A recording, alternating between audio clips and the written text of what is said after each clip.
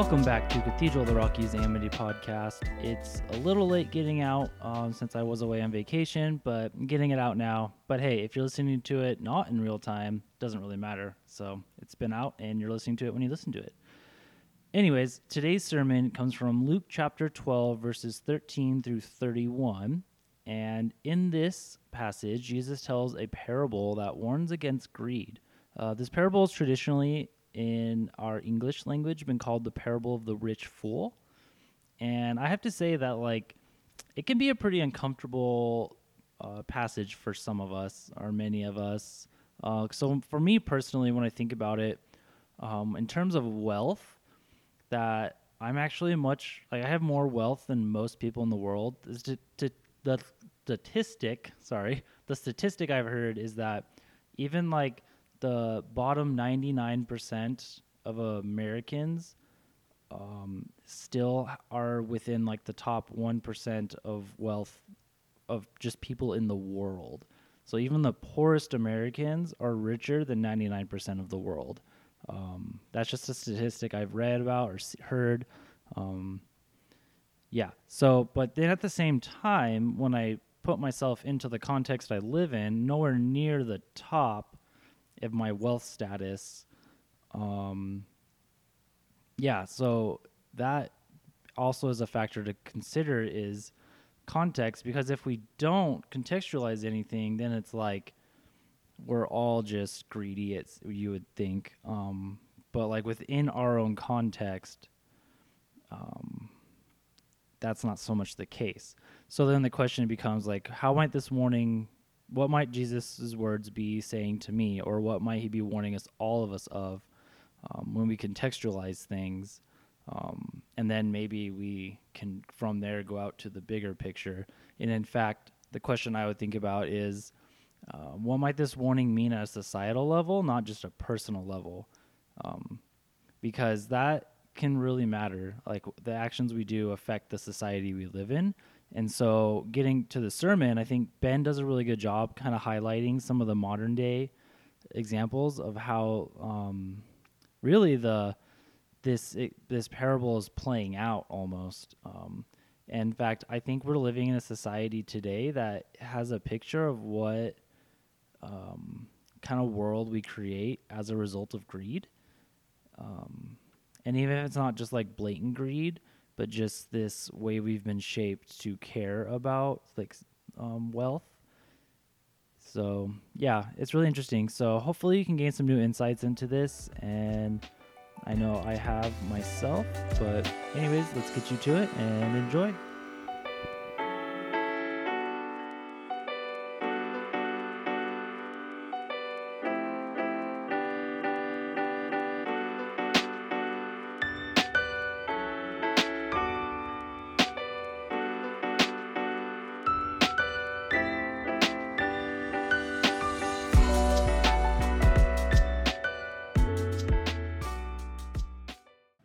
All right, we're going to look at Luke 12, 13 through 21. A really interesting interaction between Jesus and a stranger in the crowd. We're not told what his name is, but he has a very interesting question for Jesus. Listen to this passage in Luke 12, 13 through 21 in this exchange between Jesus and a stranger. Someone from the crowd said to him, "Teacher, tell my brother to divide the inheritance with me." Jesus said to him, "Man, who appointed me as judge or referee between you and your brother?" Then Jesus said to them, "Watch out." He's now saying this is just a little pause here. Imagine you ask Jesus a question in front of an entire crowd, and then he says to the entire crowd, "Watch out, guard yourself against all kinds of greed." So we're supposed to think here, okay, he sees something in this man that isn't right, and he's going to call it out here in what comes to pass next. Then Jesus said, "Watch out, guard yourself against all kinds of greed. After all, one's life isn't determined by one's possessions, even when someone is very wealthy." Then he told them a parable. And imagine how the guy is feeling at this point. "A certain rich man's land produced a bountiful crop. He said to himself, 'What will I do? I have no place to store my harvest.' Then he thought, here's what I will do. I'll tear down my barns and build bigger ones. That's where I'll store all of my grain and goods. Pause again. I have nowhere to store my grain. I'll tear down my barns and build bigger ones. He had plenty of space for his grain. Okay, just wanted you to notice that. I'll say to myself, you have stored up plenty of goods, enough for several years. Take it easy. He really likes to talk to himself. Eat, drink, and enjoy yourself. But God said to him, gets a little angry, fool, tonight you will die. Ouch.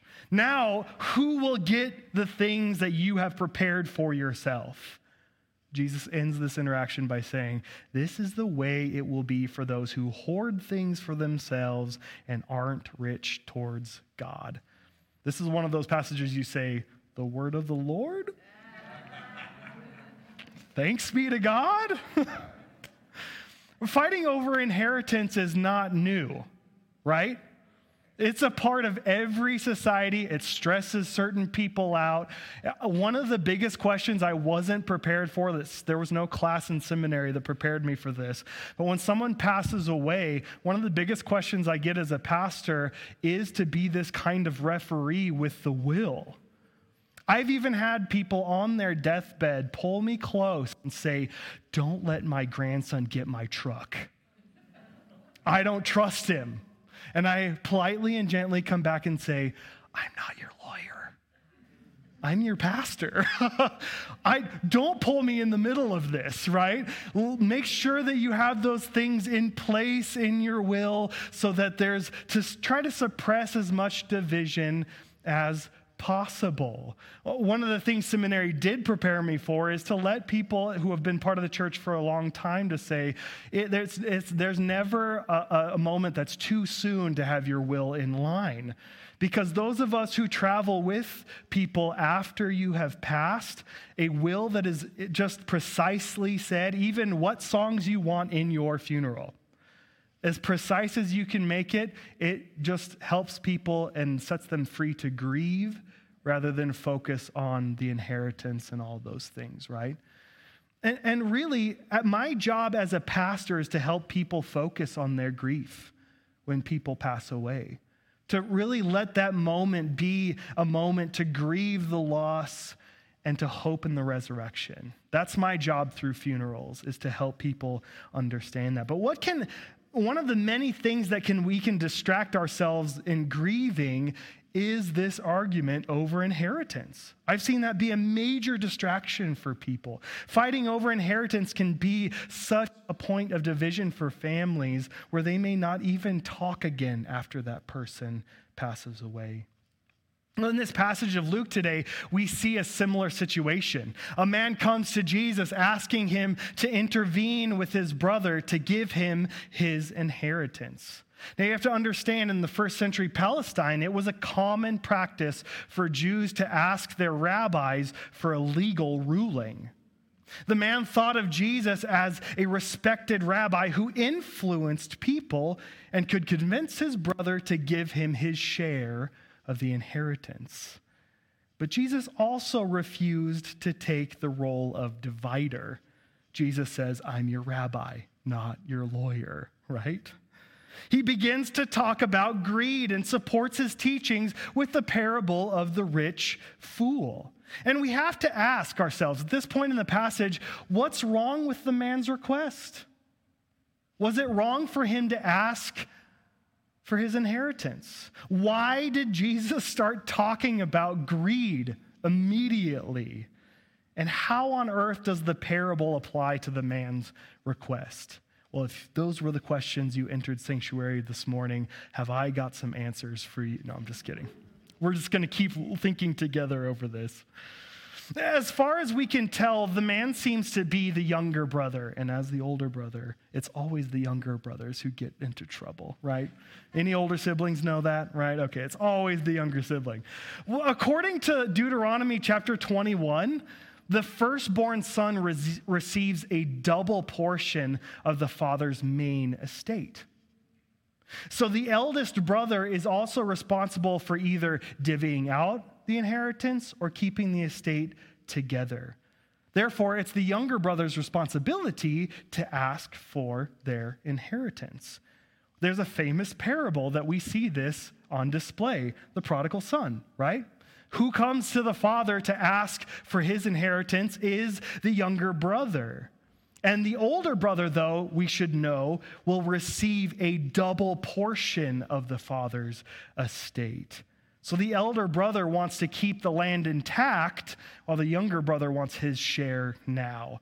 And I know those of us who are parents, when your youngest comes to you and says, I want my inheritance now, it's kind of insulting, isn't it? What are they really saying? You're not passing away fast enough. Right? That's the insult that we're hearing in the parable. I really wish that you weren't here so I could have my inheritance now. That adds to even more compassion that the father showed the youngest son in that request. So to achieve a settlement, the younger brother asks Jesus to play the role of arbitrator, expert, reconciler in order to settle this family dispute. But Jesus refuses. Again, why? Why does Jesus refuse? Well, Jesus refuses to act as the arbiter or divider of inheritance because Jesus seems to know the man's inner thoughts and evil intentions. Jesus doesn't just jump into preaching on greed for no reason, right? This is why he says to the whole entire crowd, take care, be on your guard against all kinds of greed, for one's life does not consist in the abundance of possessions. Jesus indicates that the young man's claim on the inheritance is not just. Why is it not just? Because there are laws in place to take care of this inheritance request already. Numbers 27, Numbers 36, Deuteronomy 21, and so many others would have taken care of the inheritance problem through the proper channels. So what's being really asked of Jesus? Supersede the law on my behalf so that I can take what I think is mine. He's coveting his brother's property.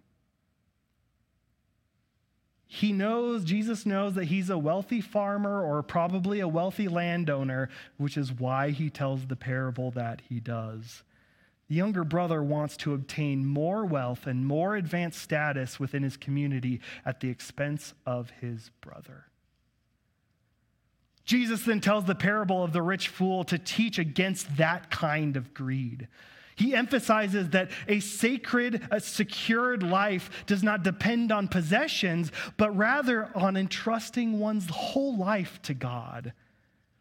The scenario that Jesus depicts is a vast, wealthy landowner who had an abundant harvest and decided to tear down his current storage facility to make room for larger ones. This is like the Elon Musk or the Jeff Bezos of the first century, right? Look at all the things that I have. I need to tear down the big things I have and build bigger things, right? The whole world is entering a pandemic and starvation is a huge thing in poverty. Let's go to space. That's kind of the equivalent of what's happening here, right? So the rich man is a shrewd businessman, but his shrewdness is very evil. By building colossal storage units, the rich fool decides to hoard his harvest and not contribute to the marketplace around him with his surplus. His intentions affect the food supply and create a great scarcity of grain, ultimately driving the prices up. This farmer is only interested in his own well-being, as we can hear from the parable, ignoring the needs of the poor peasants who even work for him, who will be affected by his decision. Jesus describes a self-centered farmer who makes an unethical profit and harms the economy and others. By hoarding his grain, the rich ruler secures his economic power and position and status at the expense and exploitation of others. The rich fool wants to control the market at the expense of his neighbors. My friends, this is not a new scenario either, right? We experience this on a regular basis. Did you know that our country has the greatest wage gap between chief executives and workers in the entire world. The U.S. companies with the lowest paid staff grew even wider this year, with CEOs making an average of $10.6 million a year, and the median worker received $23,000 a year. A study of 300 top U.S. companies released by the Institute of Policy Studies on average found that the gap between CEO and a median worker pay jumped from 600 to 70 to 1. Meaning an average CEO makes $670 in a corporation for every $1 a worker received. The ratio was up from 604 in 2021, 604 to 1. At more than a third of these companies, the IPS found that the median worker was not paid to keep up even with the pace of inflation. My friends, we have to wonder why people are so stressed and anxious right now when you can't even keep up with inflation with your pay scale. While a handful of other countries in the world might seem to have a larger pay gap than the United States, none of the ones surveyed have an actual pay gap anywhere near as large. In Switzerland, the country with the second largest pay gap, the chief executives make 148 times their average worker. In the United States, the average CEO makes 350 times more than the average worker. We need to look no further than a few of America's largest corporations for evidence of this in our country's exceptionally large pay gap. I worked at Starbucks, Cold Stone Creamery, Dairy Queen, Olive Garden, Smoky Mountain Pizza. I worked in food service all throughout my theological education. And if there's any job that helps to prepare you for complaints and things that go wrong, like you are dehumanized over not giving enough ranch dressing. If you want to be treated like you are nothing, go work fast food for a little while, because you will be treated as less important than that stuff in a bag that's going to give you a heart attack. It really is. Like it's one of the hardest jobs I think I've ever had. And I was a supervisor at Starbucks, and we have to look no further than America's largest corporations like McDonald's and Starbucks. And this just got to me reading this analysis from the Washington Post. The typical worker at both these companies, it takes the average worker more than 6 months to earn what each of these companies' CEOs make in a single hour. In a single hour. The average worker, it takes them 6 months to even make what they make in a single hour. You see, the wealthy farmer is a fool because he assumes that his security depends on the accumulation of possessions and wealth, not God, the source of all gifts and security. This kind of greed not only devours our land and resources, but it exploits our fellow human beings in the name of the bottom line. This is why the old saying is true. If you want to know the source of injustice in the world, just follow the money. Just follow the money. God summons the wealthy farmer's soul when the rich farmer invites his soul to be merry and enjoy his wealth. And then in a single moment, God intervenes. And I have to tell you, if you want to get God really angry at any point in the Bible, you start oppressing the poor and the powerless. And God gets really upset really fast, and Jesus shows that here. And he's like, well, nope, that's not going to, you can't take time to be merry. Your soul's going to be required of you tonight because you are exploiting the poor and the powerless. Who then is going to get your resources? Who then is going to get your wealth? God's saying, I will make sure that it's distributed myself because you are not being a steward of your resources. God's question means that he cannot take his hoarded grain to heaven. Everybody heard the joke where somebody filled their pockets with gold saying, I'm going to make it to heaven. Anybody heard that joke? Oh, I'll tell it. It's a good pastor joke. So this guy, he wants to take all of his gold to heaven with him. He saved up and put it all of his life savings into gold bars. And the pastor is like, what are you going to do with it? He's like, I'm lining my pockets with it. I'm sewing it into my pants so that when I get to heaven, I will have my gold. I'm going to make it there, right? Well, he does. He makes it to heaven, and he has all of his gold sewn into his pants. And he was just so excited. He told St. Peter about it, and St. Peter's just like kind of looking at him a little weird. And he's like, this new guy has asphalt sewn all throughout his pants because the streets are paved with, that's how worthless gold is in heaven. We make streets out of it. We make our sewer pipes out of gold here in heaven. That's how the upside down kingdom, right? I botched the joke because not all of you laughed really loud, but when you retell it, do me a favor and tell it better, okay? But Jesus further instructs his disciples about greed, trusting God to provide for their needs and not worry about life like the rich fool does to such an extent that we exploit other people so that we can feel happy and content. My friends, greed is the moral antithesis of generosity. It makes us worry about everything instead of trusting in God for everything. God who holds the future in their hands. Greed destroys us, it destroys other people, but generosity blesses us. This passage invites us to reflect on what we do with our possessions. Do our possessions give us security for the future, or do they take us away from understanding the needs of others?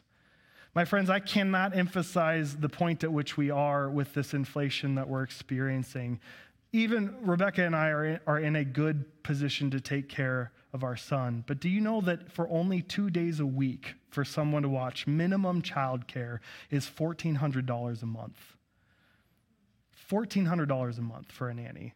And that's just minimum. We are looking for Foster to be put in daycare later on and a school just in our local community. It's $3,000 a month for just him.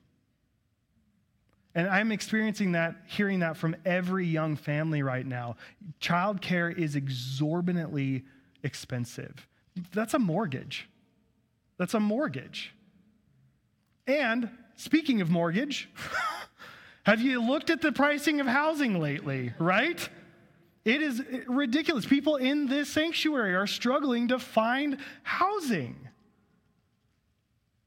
And so we are experiencing this wage gap is having an impact on how we order our society financially. It's having an impact on so many people, not just the exorbitantly poor, but the middle class as well.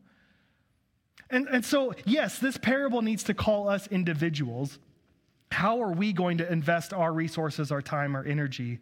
But I think this is a deep question for the church, the community of God. Do you know that one of the greatest assets the church has right now in America? If you had to guess what it is. The greatest asset the church has, of course, the gospel is the greatest asset, but like physical asset, right? Land. Do you know, Annie got it right. She gets extra brownies after service. Land is the greatest asset. We at Amity Campus have 7 acres, and it's used twice a week. So these action steps I want us to take from this sermon is, how are we leveraging our greatest asset to help the community?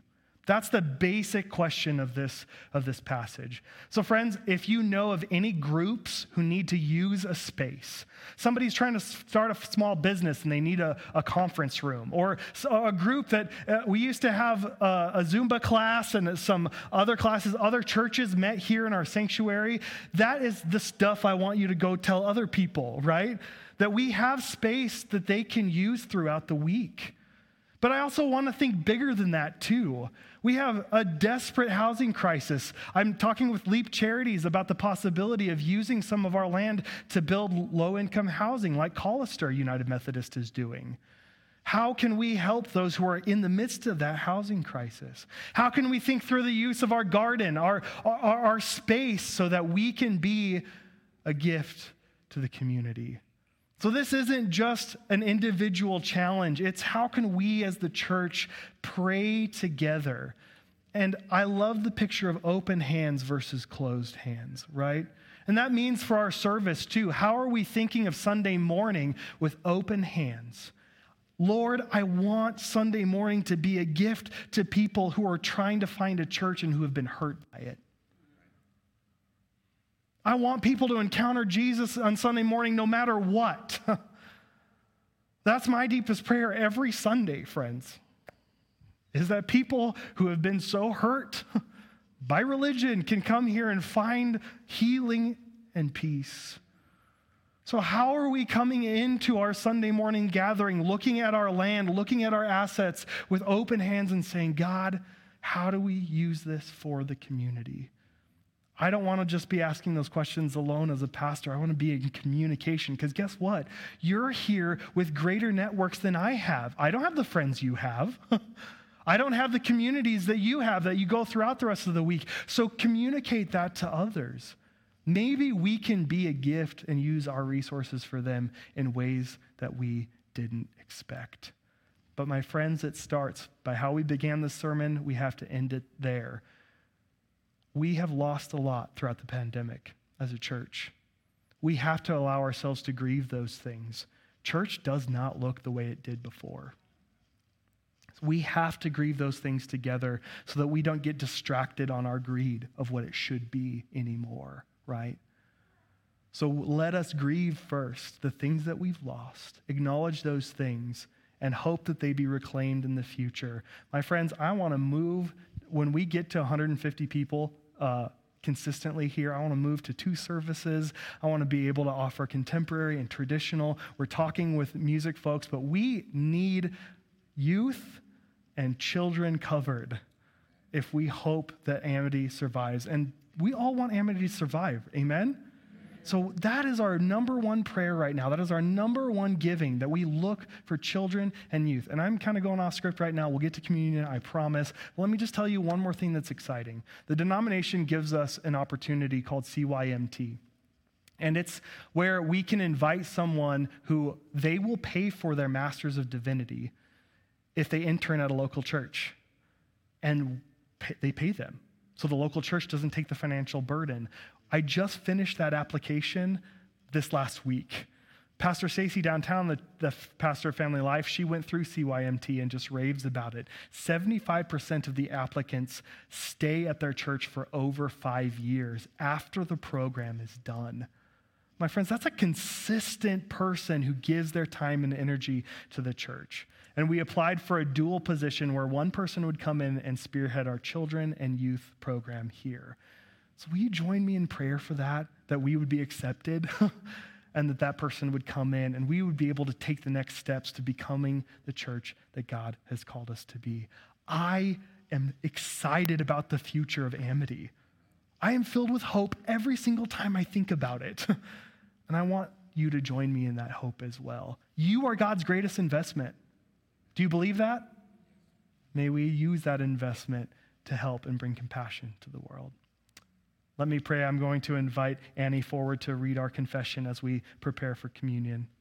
Lord God, I ask that as we hear these words from Jesus, that we too would understand that we are God's greatest treasure and that we too would focus on what you have given us to bring that compassion to the world around us. In Christ's holy name, we pray. Amen.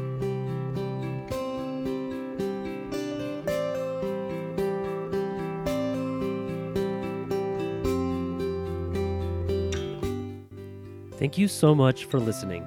If you'd like to, we'd very much appreciate it if you would subscribe to this podcast as well as rate and review it.